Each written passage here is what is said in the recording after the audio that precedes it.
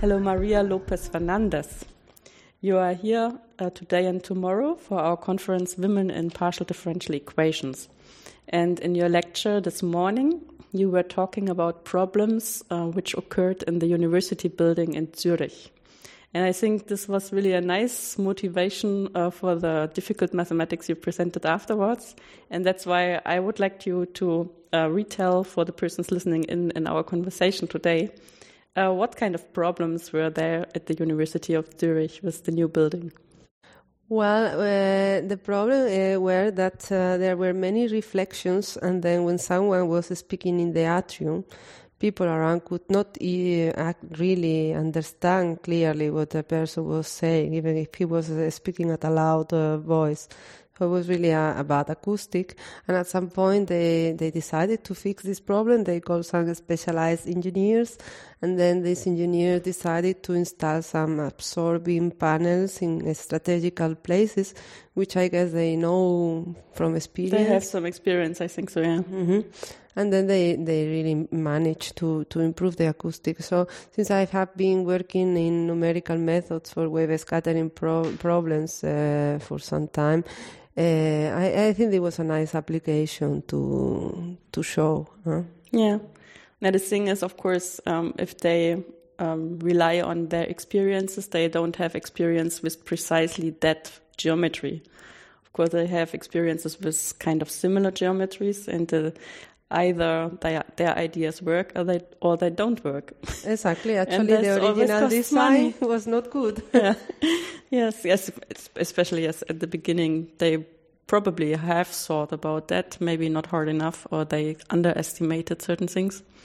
And so it would be nice to have that in the computer and to have a simulation before really taking money into the hands of building things. Exactly.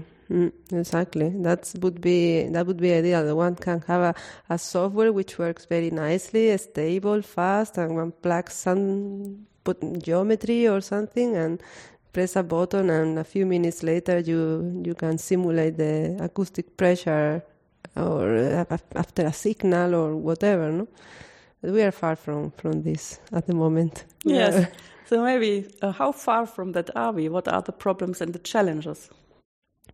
Well, the computational cost is very high, and there are stability issues also for long time, especially for long time integrations or for when the time step gets small. There are no adaptive methods in time and space which are able to really locate potential singularities or areas where one would need more resolution, or so I would say we are quite far. There is quite a lot of research to do at the moment. So in principle, it's clear what kind of equation one would have to solve for that. And is this a linear or non-linear one? The equation is linear. The reference model is linear. Of course, there are some non-linear models in the literature, but already for the linear models, there are difficulties because, computational cost and memory are the most, so there are no parallel algorithms, there are not reliable adaptive techniques in time and space. So there are still several things to do. So far, the theory for the spatial discretization is rather well understood, but the coupling with the time method is expensive. And if one wants to change the spatial grid from one time step to the next one, because maybe realizes that something more interesting is happening at a corner or something, this is very expensive. It's not really... Now we know how to do that, but most people still don't know it because this is a very new method. And of course, it is also necessary to establish some interaction with engineers, no? Because they have the application, they have the real code. So this also takes some time. Yeah. So in principle, what you're referring to is that if we have a complicated geometry and we have to have a very fine mesh, because otherwise the calculation are with too much error, then we have in principle two things which we couldn't do. One thing is we parallelize, so we distribute the computing cost to a lot of computers or a lot of kernels in one computer in order to not to have to wait too long for the result, which in a way it's still the same cost which we have, but we don't have to wait so long, which is okay with us as human beings. And the other possibility is that we change the way in where we spend the time, so that we change the net on which we compute. And so we refine it only where we see things are happening and where we see that it's not so many things happening, or the gradients, which we very often have a look at, so how things change. There we leave the grid in a broader way and not to have so many grid points. And we call this adaptive grid. Yeah, and you were referring to the fact that if we consider the process in time, this would mean that from one time step to the next time step, we would like to change our grid to make it finer where something is happening and make it broader where nothing is happening, and this is changing all the time. Yeah, this is now theoretically possible, but so far the procedure to do this is very expensive, extremely computationally very expensive. And about parallelization, this is not possible at the moment to do because these equations are non-locals. So the problems we are dealing with are non-local in space and time. So everything is connected to everything. Exactly. So we cannot really split the work because there has to be so much communication, which is kind of a thing which prevents us from making things parallel. Yes, the costliness of doing this adaptation, is this connected to how to find out where to make the grid finer, or it is the costliness to really make new measures all the time? In a space, there are ways to detect where one should refine or de-refine because there are a posteriori error estimates for the spatial discretization. But then the refinement and the refinement process makes things, it is expensive to implement in practice. The recomputation of the matrices, which are full matrices, because with this in this problem we do not have sparse matrices, we have full matrices. From the time point of view, the situation is less developed. And there are no a posteriori error estimates, there are only a priori error estimates. So we have some theoretical error estimates saying how far our theoretical solution is from what we are computing, but there are several constants involved in this error estimate. So it's not clear how to use this in practice. And I have started myself to do some tests, implementing some adapting some techniques coming from the ODE community to this setting. But to be honest, I got some surprises about the performance. So not what one would really expect. So one would expect that the steps refine at some point and it does not, or the integration does not go on. Or so it's not. And then there are also stability problems. One changes the step very rapidly at some point, so one has to be careful with the stability is an issue in this problem. So one has to still some work to do. Yes, so in a way, this is something which we try to teach our students from the very beginning, that these types of partial differential equations, they have this inbuilt problem with stability, and you have to always be really careful to choose the right numerical scheme which enhances stability at least a little bit, or at least is not naive, with respect to stability. But in a way, you can't really avoid problems with stability completely, or yeah, one has to live with them. Yeah. So usually you have like conditions that you have to make the time step small enough, or okay, so what we have done so far,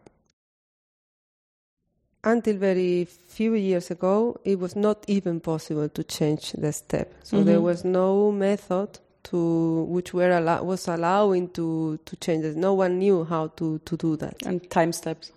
To change the step, yeah. Just to even, say I start with a time step 1 and at some point I just halve it. So this was not possible. Okay, now we know how to do that. We know also that in some situations, if we have some knowledge about the behavior of the thing we are computing, we have some idea of how to prescribe a sequence of times, certain properties, graded sequences of time around certain times where some singular behavior occurs. But of course, what it is interesting is to have some control of the error, which and a mechanism that dynamically says, okay, here is something is happening, we reduce the steps, here nothing interesting is happening, we increase it. And these mechanisms are giving trouble. The method is complicated, there are many ingredients coming to that. And so far this control is not really working, at least with the technology that we have at our hand. I think this stability is very much at the core of this problem, because we are solving a wave problem, okay? We are computing acoustic pressure, yes. So it's an hyperbolic equation. And the methods we are using through the boundary integral formulation and resorting to these special integral equations are based on astable methods in time, which are originally designed to parabolic problems. So this is not complete. So this is not nonsense. So this is this is meaningful because this introduces numerical stability in the process. Okay. Yeah.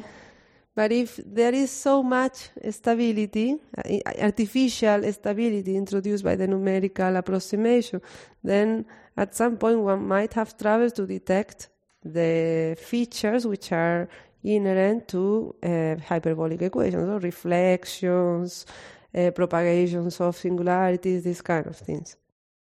So one has to find a kind of compromise and, of course, do some theory to understand how all these ingredients can be balanced. And then when it's time to program all these things and do testing and this kind of. Yeah. So what is the situation just now? What kind of results can you produce with the kind of numerical model you have implemented now? Okay, with the method I have myself contributed, but not only myself, so I have worked with other people, of course. We have developed the simulation of the acoustic pressure in this building has been done. Mm-hmm. Okay, it was possible to do it. And if you read this was done not by myself, but it was an application of a method I helped to develop, but it was done by some other people. And if you read this paper, they explicitly say, okay, we can prescribe a time sequence. This seems to work, but of course it would be much more interesting to have some control of the dynamics of what's going on. So they are able to simulate something. It makes sense, but they realize that there are not enough tools to do what one would really like to do. Just press a button.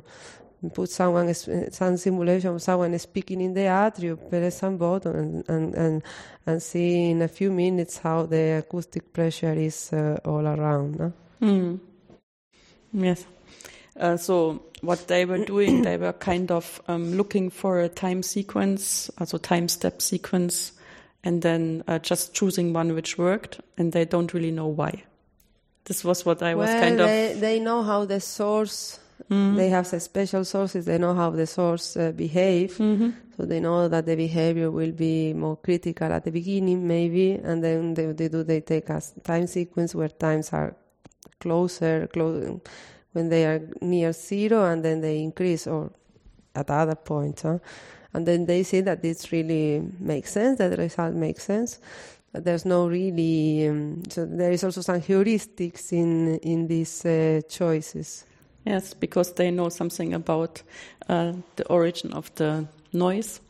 Yeah, of course. One of the persons involved in this work is an engineer. So it's an engineer with a very strong mathematical background, but he has some heuristics also. He knows how to do this. Yeah. So what would be the next steps you would like to take with this problem? I'm thinking about this adaptivity thing, and I would like to solve this. I would like also to be able to develop methods based on non-dissipative solvers, trying to see if one is able to improve things using solvers for ODEs which are conservative, actually, which are Gauss method. I don't know. And then I am also working with some other people on improving the representation of all these boundary element matrices, which are so dense, no? And we would like to see if it is possible to have sparse approximations to these matrices, in order to reduce very much the complexity and the storage, which are the bottlenecks of these methods. Yes, from the mathematical point, this makes a lot of sense. On the other hand, if I'm just listening in kind of naively as a colleague doing PDEs but not waves, since you put all the information on the boundary, is there really a lot of hope that you wouldn't lose information if you kind of try to come from fully so matrices which have a lot of information stored to some which have less information? I'm just, Well,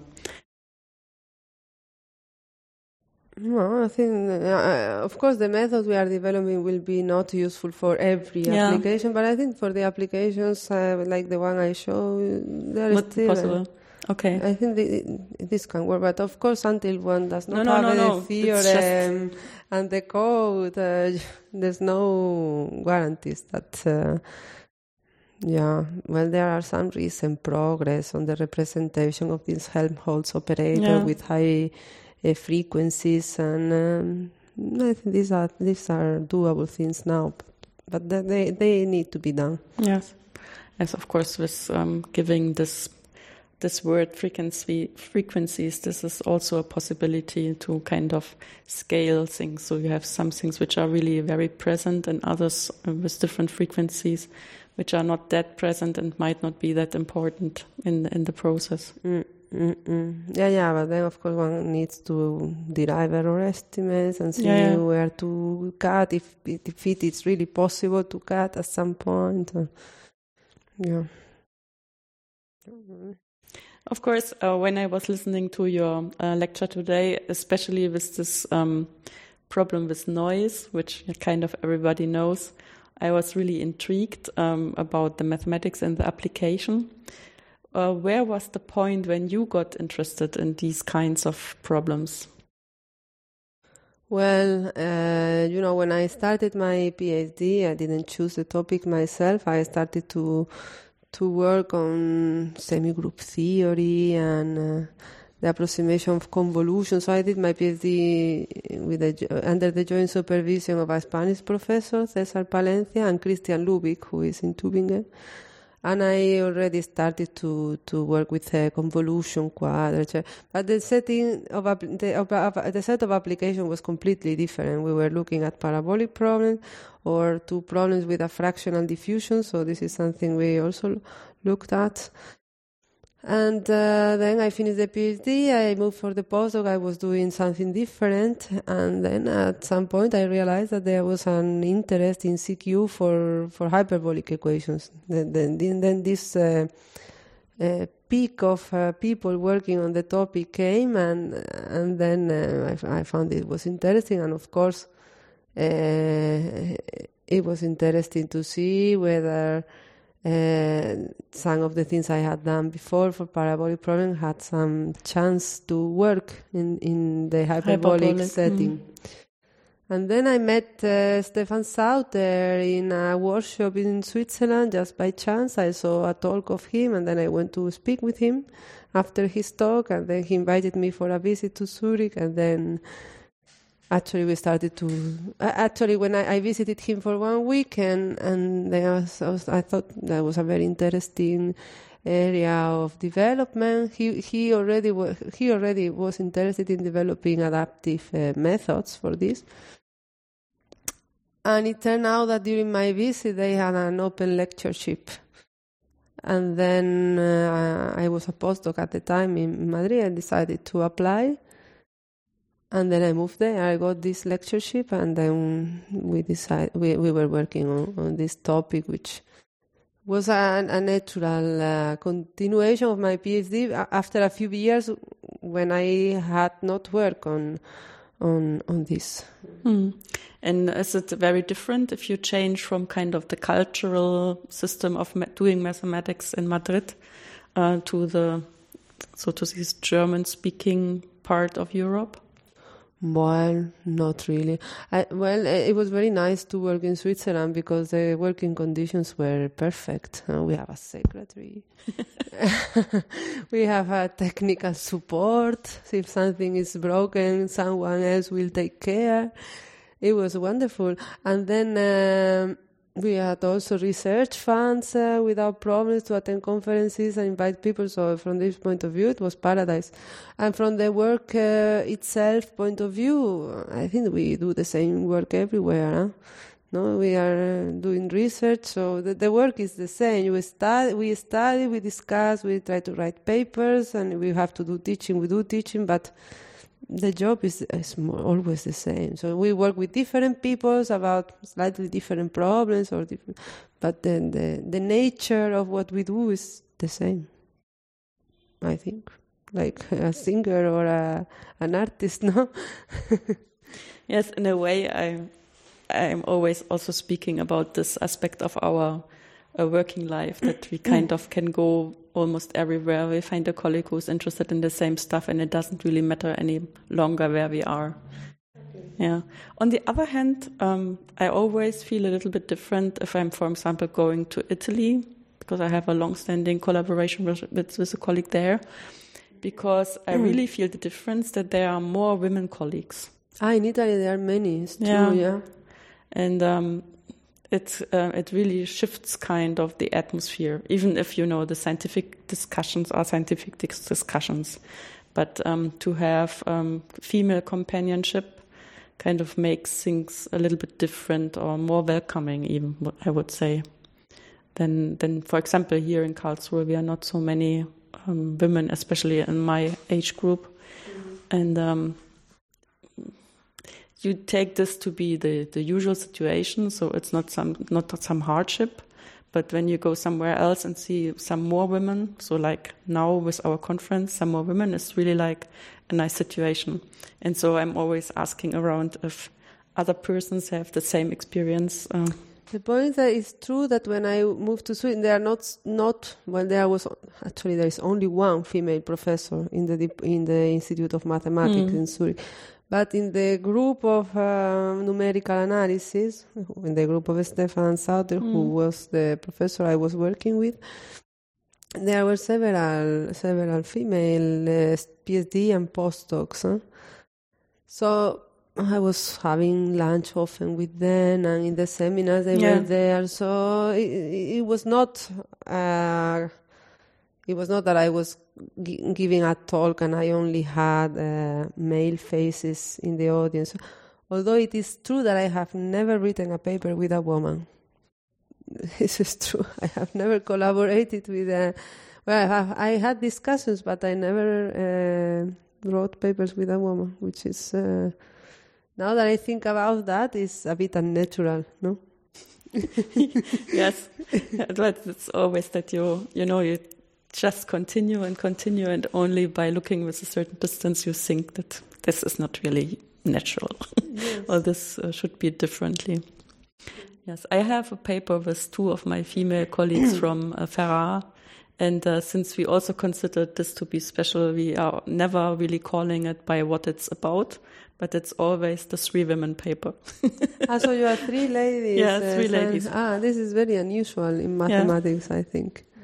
But okay, if you work in Italy, I think the chances increase because there are so many women doing math. Yes. And what was the idea you had about mathematics when you started to study mathematics? At the university already, or yeah, before you started university. I always liked it, and I was rather gifted in school and in high school, so I was getting always good marks. My father was a teacher of mathematics in high school, or gymnasium, you call it here. I have to say that I was not 100% sure about what I wanted to do when I was 17. So I had some doubts between mathematics, physics, engineering. And at the end, I decided for math, and I think it was a good decision. With students here, we very often have this the experience which they tell us about and which we also remember from our time when we started university, that of course they have a lot of experience with what is called mathematics at school when they come here, and they see that it's kind of a completely different story.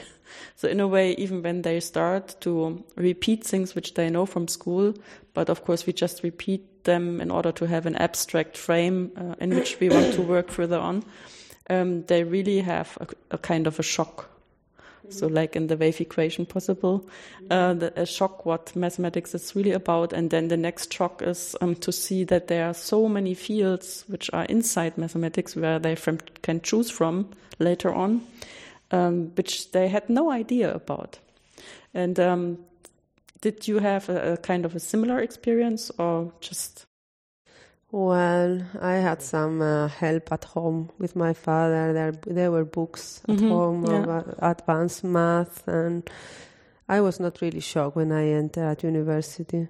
To be honest, when I studied, the high school system in Spain was quite demanding. So I found harder the last year of the gymnasium than the first year at university.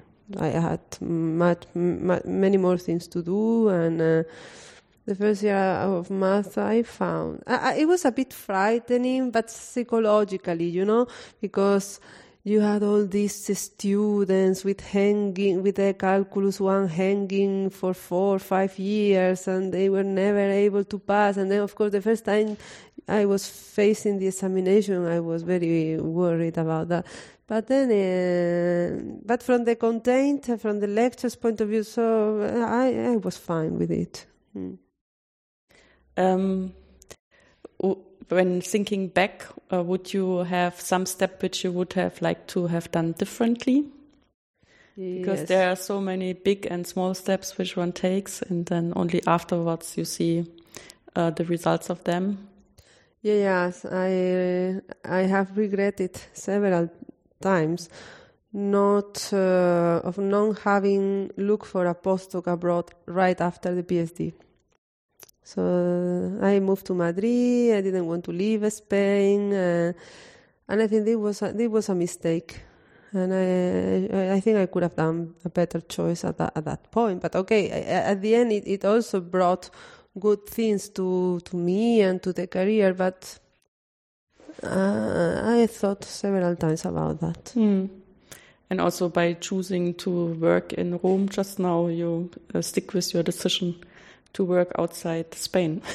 Yeah, okay, but here there are some other reasons involved. In particular, I have family reasons because my partner and the father of my daughter is an Italian professor, and we spent several years living at different countries, and at some point I got the possibility to move there.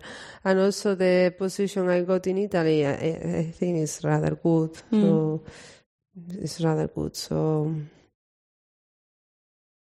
yeah, from the stability point of view, it's better than what I had in Spain. And it's a good university, so I speak Italian so far, so... Yeah, okay, but it's not one thing is to spend 2-3 years abroad, and another very different thing is to consider the possibility of living forever outside your country. Home, yes. Yeah. And I miss a lot my own country, so this is I miss it. This is a hard decision to make, at least for me. I think, it's not a special case. Because there are always things which are near to the heart and are kind of a set of normality which everybody needs around. While the cultural references are very important. Yeah. So thank you very much that you took the time in the tight schedule of our nice conference here to speak about your mathematics and your experiences. And I hope you enjoy the second day of our conference tomorrow. We haven't finished yet. Yes, we haven't finished it, it's true. Thank you.